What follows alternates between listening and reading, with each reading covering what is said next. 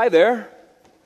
It is a treat and it is fantastic to be with the Journey Church family today. The Hopkins family has sorely missed the Journey Church family. It is an absolute joy and privilege to be back with you. A special welcome, a very special welcome if you're a guest, maybe with us for the first time today. Also, an extra special welcome to our friends who are tuning in at the bridge in glorious Glendive, Montana via video. We're really glad you're with us today. Glad to have you. I want to say a very special thank you for the wonderful welcome at the airport last Saturday night as we arrived home from Ethiopia with our new additions to our family, Joshua and Silas and Malia.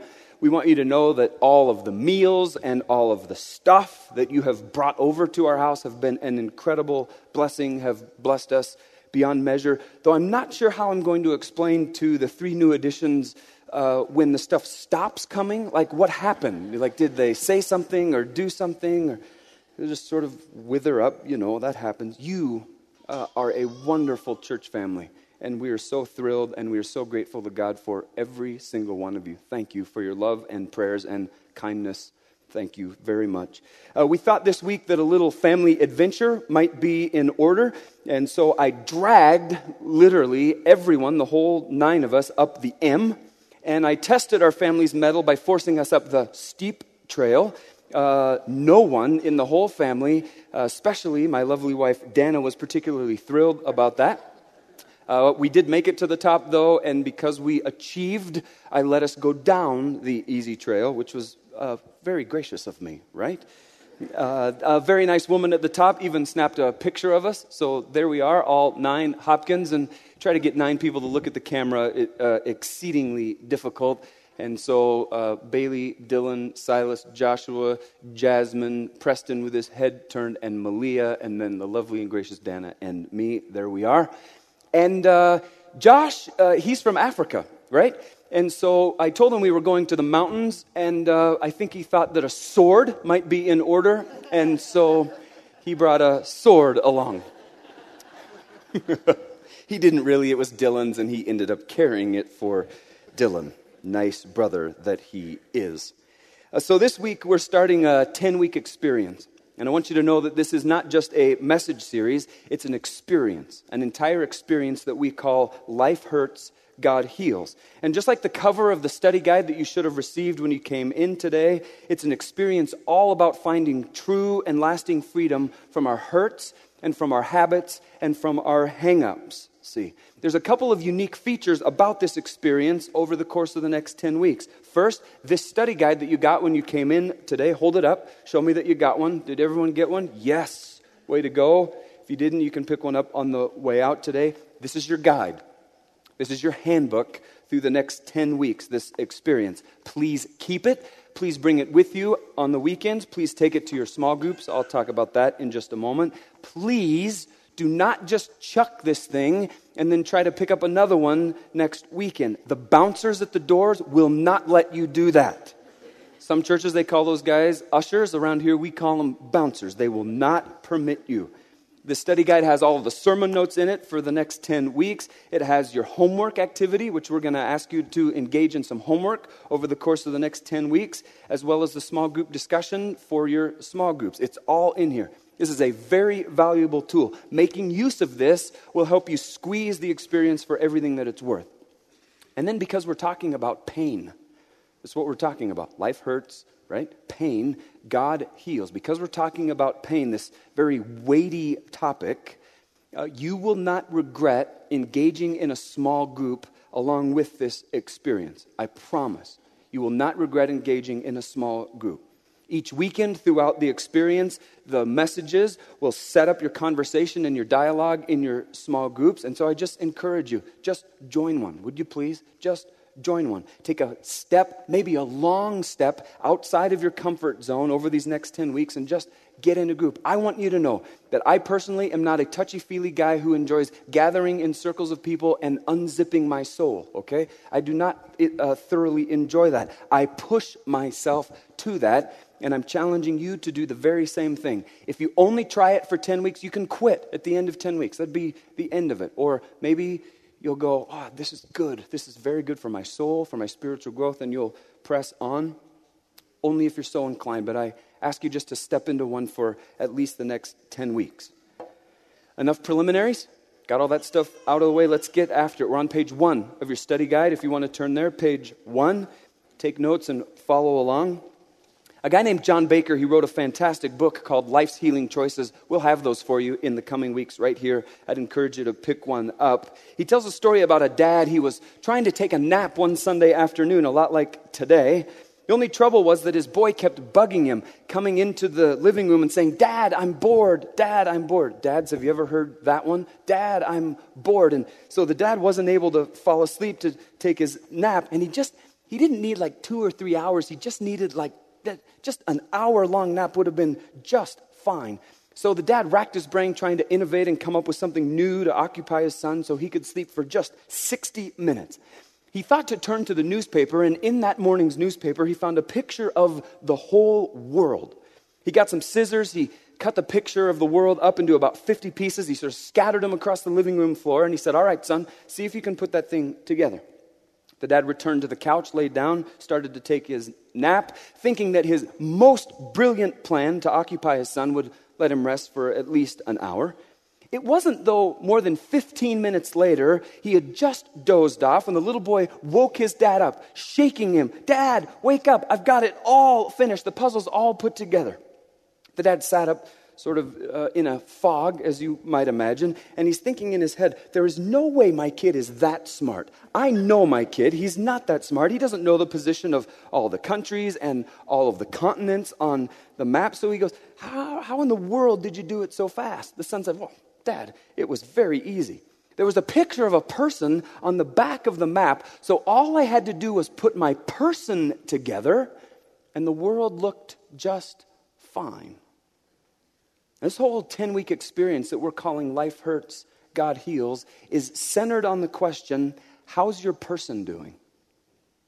How's your person doing? Are you all put together? Are you really all put together? Or are you just pretending your way through life, making it appear to those around you that you're all neat and tidy, no rough edges, all fully assembled, when you know in the deepest, darkest recesses of yourself that if people could see the real you, if the curtain were to crack just a few inches, they'd see that a fully assembled you is actually the very furthest thing from the truth. And here is the truth.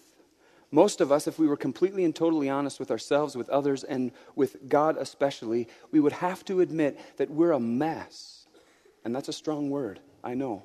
But we are, all of us, me included, we're a mess.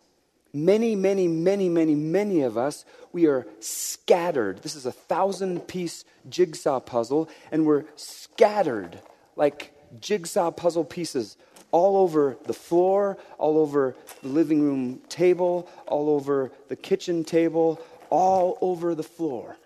We're scattered. Thousands and thousands and thousands of pieces of us. And we feel like on our darkest days that we've got no one to put us together the way that we were made to be put together. We've got no clue about where to even start the process of scooping up all of these pieces and putting us back together the way that we were meant to be put back together.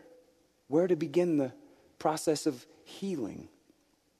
Whether you're young or whether you're old or whether you're anywhere in between those two, our lives, they're all knotted and they're all tangled with the hurts that deeply haunt our hearts, with the habits that many of us have become so ensnared in these habits that they've started to actually mess up our lives, and with the hang-ups that cause us, and certainly people around us, great amounts of pain.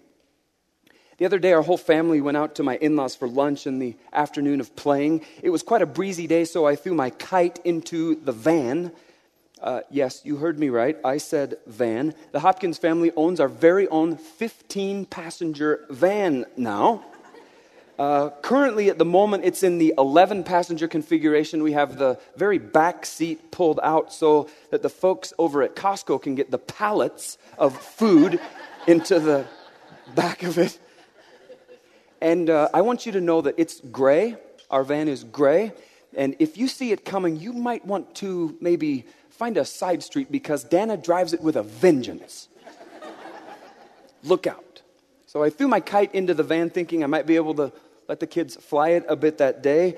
And so we went to my in-laws. We ate some lunch. We went outside. I started to unfold my kite. It takes a little bit to set up, and I got it up in the air and was even flying it. About the time I got it up in the air, I looked around me, though, and there wasn't a single one of my children anywhere to be seen.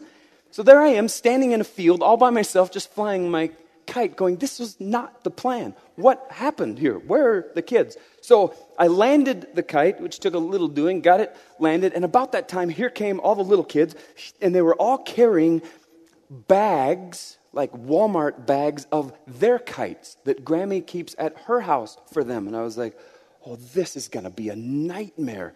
All the, you just get the picture, those sort of cellophane kites with long tails that are knotted 1,000 times. And they're all like, Daddy, get mine in the air. So I started to work on one. And if they'd just stay in the sky for like 30 seconds, wouldn't you just be thrilled? And so I get one of them in the air. Here, hold this. And then it starts to fall while I run over. And then that kid's yelling at me over there. And I'm like, oh, gosh. And then Dylan, while I was helping Preston, he got his so tangled up. The tails were wrapped around these big weeds in this field. And then those dumb handle string things, right? So he says, Daddy, where's the string? And so he hands it to me, and it is a knotted nightmare. I spent 15 minutes at peril of my salvation trying to untangle. I just wanted one single end of the thing and couldn't find it. Finally, I said, Dylan, we're out of business today, buddy. This kite is not going to fly because we don't have any string. He's like, there's string right there. I'm like, well, there's no end to the string. And I said, in the church, we'll have to find a new pastor if I keep working on this. So I discarded that.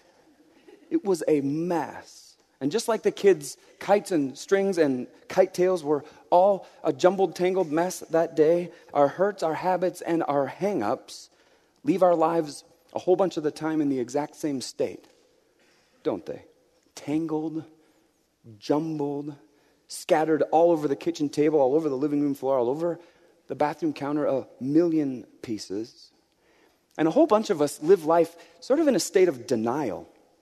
We believe that our lives are somehow miraculously unaffected by hurts, habits, and hang-ups that plague everyone else. But get this. The truth is that there's not a single person in the world who doesn't deal with at least one of those at some level at some point in their life. More often than not, real candidly, real frankly, we wrestle, we struggle, we grapple with all three of them, me included. All three of those things. Because the truth is, life happens. It just does.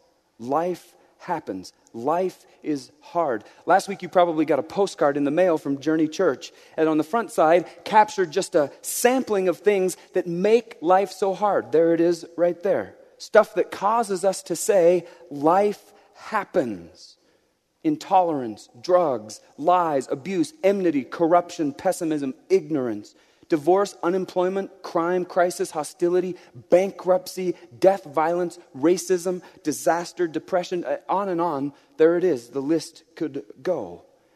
And see, the reason that stuff exists, the reason that we have to deal with it, the reason that we have to say sometimes life happens is because we live in an incredibly imperfect and an incredibly flawed world. This is by far from a perfect place. We've been hurt by other people. We've hurt ourselves. We wreak havoc on other people. We don't intend to all of the time. But we cause pain in other people's lives. And the Bible, God's word in very plain language, says in the book of Romans, everyone has sinned. Everyone has sinned. That means that whether you're in denial or not, the real truth is that not a single one of us is perfect. I've blown it. You've blown it. The person sitting on both sides of you has blown it. Some of you are jabbing elbows right now. Don't do that. It's not kind. They could do it right back anyway, right? Because you've blown it too. We all mess up. We all make mistakes. We all hurt. We all hurt others. We just do. We're human beings and we are flawed. But the truth is, that none of us were designed to live with pieces of ourselves scattered like jigsaw puzzle pieces all over the table, all over the floor, all over the bathroom counter. When we're living life with our person put together the way that God intends for us to be, the way God intends for us to live, it's amazing how much better the world looks. It's a whole new view on life. And that's what these next 10 weeks are all about, really. We're going to learn about, we're going to press into some homework about, we're going to share in small groups about making 8 healing choices that are based on Jesus' beatitudes that he spoke to his disciples and to us. With the help and strength of God through this process, we think that God is actually going to help us put our world together, pick up all of these pieces and put us back together the way that God designed and planned for us from the very beginning of time. And I want to start us out with a word straight from God concerning his promise of his resources. He's not just telling us we ought to do this and then dumping us out on our head and saying, have fun with that. He actually promises to provide his resources to help us live in such a way that we're freed up from our hurts, our habits, and our hang-ups. Isaiah 57, 17, and 18. You can follow along on the screens in your handbook or in your text if you have one. Here's what the Bible says. This is the Good News translation. I have seen, this is God talking now, I have seen how they acted, but I will heal them. Get that. I have seen how they acted, but I will heal them. Now, as an aside, some of you are showing up here today, and you have quite another view on God. You expect that God is perpetually punitive, that he's just waiting like a little kid with a microscope to burn the ant. You're the ant. God is the kid with the microscope to burn you every time you step out of line. But look at what the Bible says. God himself, I have seen how they acted, but I will heal them. He's not burning our butts with a microscope, see. Quite the opposite, frankly. He's promising his healing. I will lead them, the text goes on, and help them. I will comfort those who mourn. I offer peace to all, both near and far. I will heal my people. Now you got to understand the state of affairs that in Isaiah's day when God spoke these words into, it was far from a lovely time, far from a lovely season. That little phrase, I have seen how they have acted, is a nod by God to acknowledge that things were very, very dark in Isaiah's day, especially when it came to his people's devotion and attention to him. During Isaiah's day, just as they had done since the very beginning of time, people had fallen into a pattern of God providing his people, his children, his nation, the Jews, with a season of peace from their enemies and from their attackers. You might have heard it called shalom before. That's the way that life was intended to be lived. Shalom. All is well. All is at perfect peace as God intended. Life the way it was meant to be lived. But that only lasted for so long, though. The Israelites, they would get fat, they would get happy, they would get complacent in their attention and in their devotion to God, and then they would fall into sin. They would ignore God. That's when he says, I have seen how they have acted. That's the sin pattern that would emerge over and over and over again. That would cause God then, the sin pattern, to hand them over, to let the consequences of their sin run its natural course. He would hand them over to their enemies and their attackers. Well, how'd you think that goes? Not very well, not very fun. It lands God's people, his children, his nation, the Jews, in a season of pain. Ouch! They're crushed by their enemies, crushed by their attackers. Ouch! Life hurts. And what do the Israelites do when they're in a season of pain? What do we do when we're in a season of pain? We cry out, don't we? Help. We cry out to God. Help us, please. And what does God do? Does he ignore? Absolutely not. Absolutely he doesn't ignore. He doesn't ignore God's children, the people of Israel, and he doesn't ignore us either. He cares and he hears. And in the Old Testament, he would raise up a deliverer, a judge, a prophet who would capture the attention of the nation of Israel, leading them for a season back into right relationship with God. And then the cycle would start all over again. They would grow complacent. They would fall off. A season of pain, crying out to God over and over and over again. The cycle plays out all throughout the text, but not just all throughout the text. It's the same deal with us as well, isn't it? The same cycle over and over and over again. And God sees how the Israelites have acted. He sees how we have acted. Maybe even today, maybe even yesterday. He sees how we have acted. And even still, he promises us 3 ways that he'll help us find freedom from our hurts, our habits, and our hang-ups. God doesn't just say, you're stuck. Have fun with that. Glad I'm not you. He says, my resources, my power is available to you because he wants us to live freed up. He wants us to live whole, not scattered. First, God says, if you're hurt, I'll heal you. If you're hurt, I'll heal you. All the pieces of our person that have been scattered like puzzle pieces everywhere in our lives, God desires to pick up and put all back together, make us into the whole person he designed us to be. You know that word heal actually means to put something right. That is fantastic.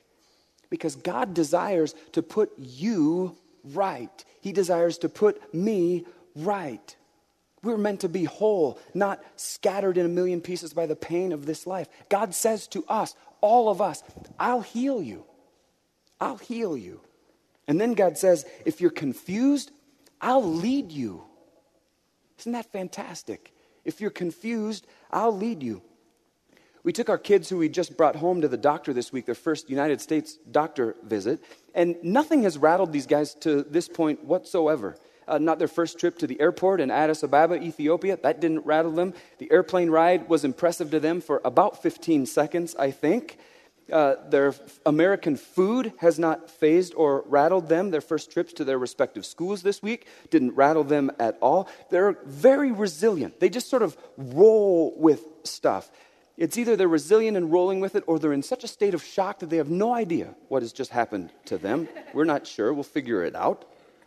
And while nothing else had rattled them to this point, Dana and I could tell that the doctor's office got to them.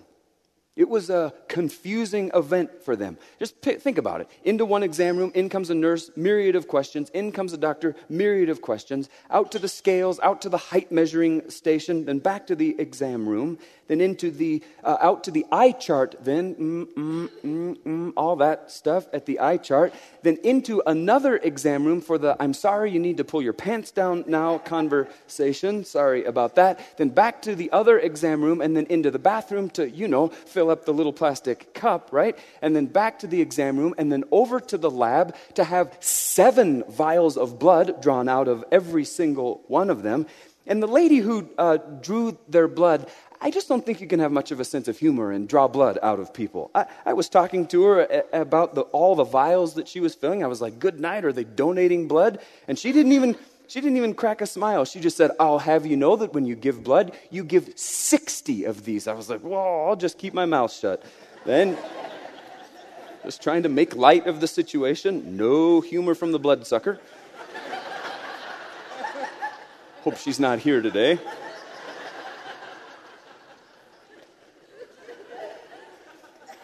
From the lab, it was back to the exam room. From the exam room, it was on to the radiology department to have x-rays taken of their hands. For 4 hours, we did the whole doctor's office, medical community thing.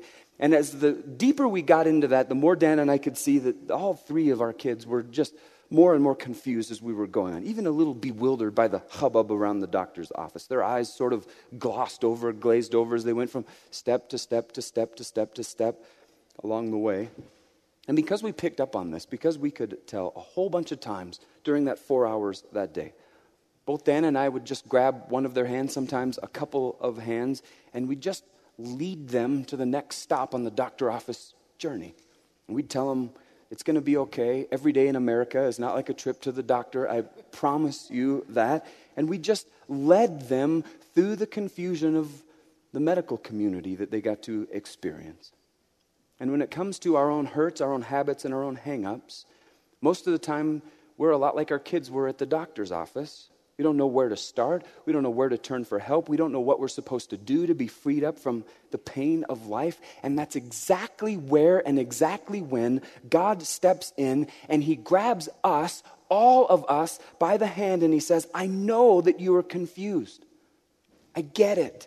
I know you're confused. I know you're wandering. I know your eyes are glossed over. I know you're bewildered. And God says, that's okay. That's okay. And he grabs us by the hand and he says, I promise, I'm going to lead you all the way through this, all the way to the other side. I'm not going to leave you hanging over there. I'm not going to leave you stuck over there. I'm going to walk with you all the way through this. When you're confused, God says, I'll lead you. And that's a promise. And last, God says, if you feel helpless, I'll help you. If you feel helpless, I'll help you. And maybe you're a person who's tried everything that you can possibly think of to try to get freed up from the pain of this life, but at the end of the day, you've only been left feeling more empty and more helpless, more wondering, is there any relief? God's message to you today is, I'll help. I know exactly what it is that you need. I'm the only one who can provide it to you, and I'm here with you every single step of the way. God's 3 promises to us that help us find freedom from our hurts, from our habits, and from our hang-ups. When you're hurt, God says, I'll heal you. I'll put you all back together just the way that I intended you to live from the very beginning of time. I'll put you back together. When you're confused, I'll grab you by the hand and I'll lead you through the confusion. When you're helpless, I'll help you. I know what it is you need every step of the way. And you might go, that's fine, Brian. But it sure seems to me like God made those promises to his people thousands of years ago. So what's that have to do with me? Everything. Because God's promises stand for you and for me to this day. Nothing's changed.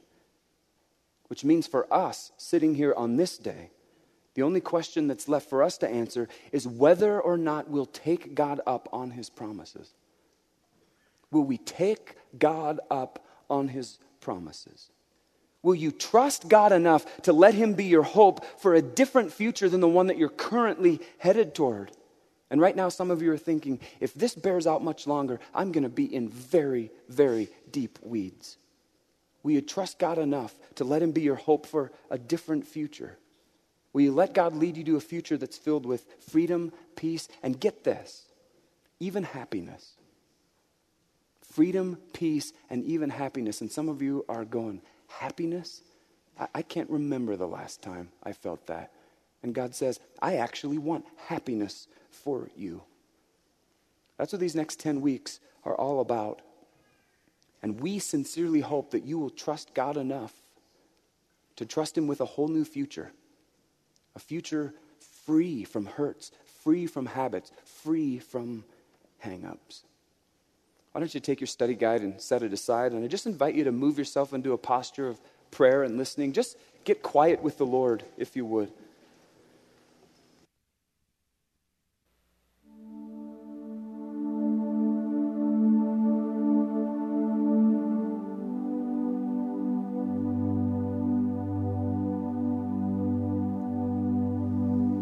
Could I just ask you to stay in a posture of prayer just like this for the next few moments? Just you and the Lord having a moment together.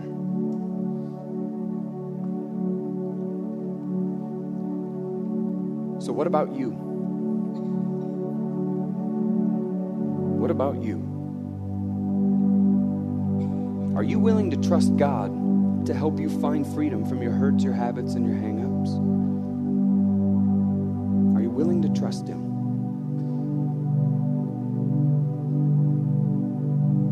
Will you trust him with the fact that God says, when you hurt, I'll heal you? Will you trust him with the fact that when you're confused, God says, I'll lead you? Will you trust him with the fact that when you feel helpless, he says, I'll help you? Will you trust him with all of that? If you are, I'm going to ask you to make a pretty bold declaration here today. just going to ask that as an act of declaration to God that you trust him enough to help you find freedom from your hurts, your habits, and your hang-ups, that you would just slip your hand up right now and just say, God, I'm trusting you in these days to help me find freedom. I want to be new. I want to be different. If that's you, just declare it to the Lord. Just slip your hand up right now and just say, Lord, I trust you enough to free me up from my hurts, my habits, and my hang-ups. There's hands up all over the room. Way to go. Just slip your hand up and put it right back down, and just as an act of declaration to the Lord, just say, God, I trust you enough. I trust you with a new future right now. Way to go, all of you. And the deal with that declaration is that by you slipping your hand up in a room like this, it isn't going to bring about freedom, see. There's some tools that God's orchestrated to help bring that into reality. The first one is that study guide that you have. And I'm just going to ask that you would transact some business with God around that right now. That you and the Lord would decide together that you're going to use it, that you're going to take its contents very seriously over the course of these next 10 weeks. You're going to diligently take notes in here on the weekends, that you're going to bring it to your small group, that you're going to engage in the homework, and that you're going to actually invite and let God work through this tool as we journey ahead together. Just transact some business with God around that. The next tool that God's provided to help you find freedom from your hurts, your habits, and your hang-ups is choosing to involve yourself in one of the small groups. You were handed that sheet when you came into the room today. And I want you to know that I believe this from the core of my being, that this whole experience, it'll be a C- or a D if you don't engage in a small group.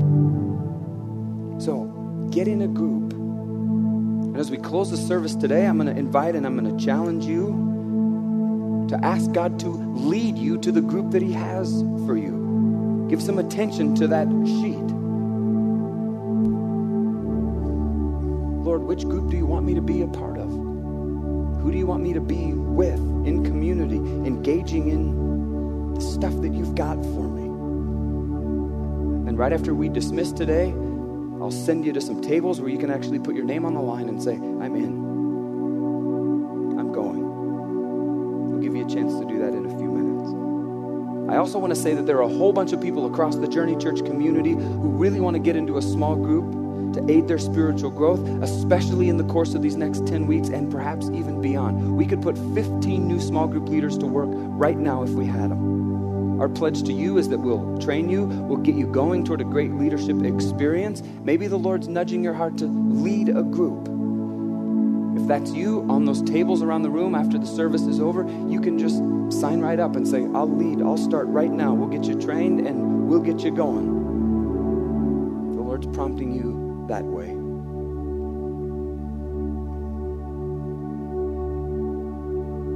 Father God, thank you so much for sending your Son, Jesus Christ, the one who sets us free. We're stunned and we're amazed at your goodness to us. You could have just chosen to leave us in our mess. You could have just chosen to leave us scattered in a million pieces. But you love us too much. It's not your design for us.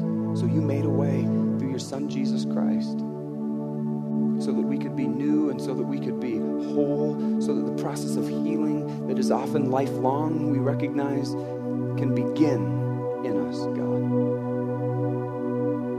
And we're here today saying that we're open to your work in us. Our souls are yours, God. They're bare before you, and we ask you to do what only you can do to free us up.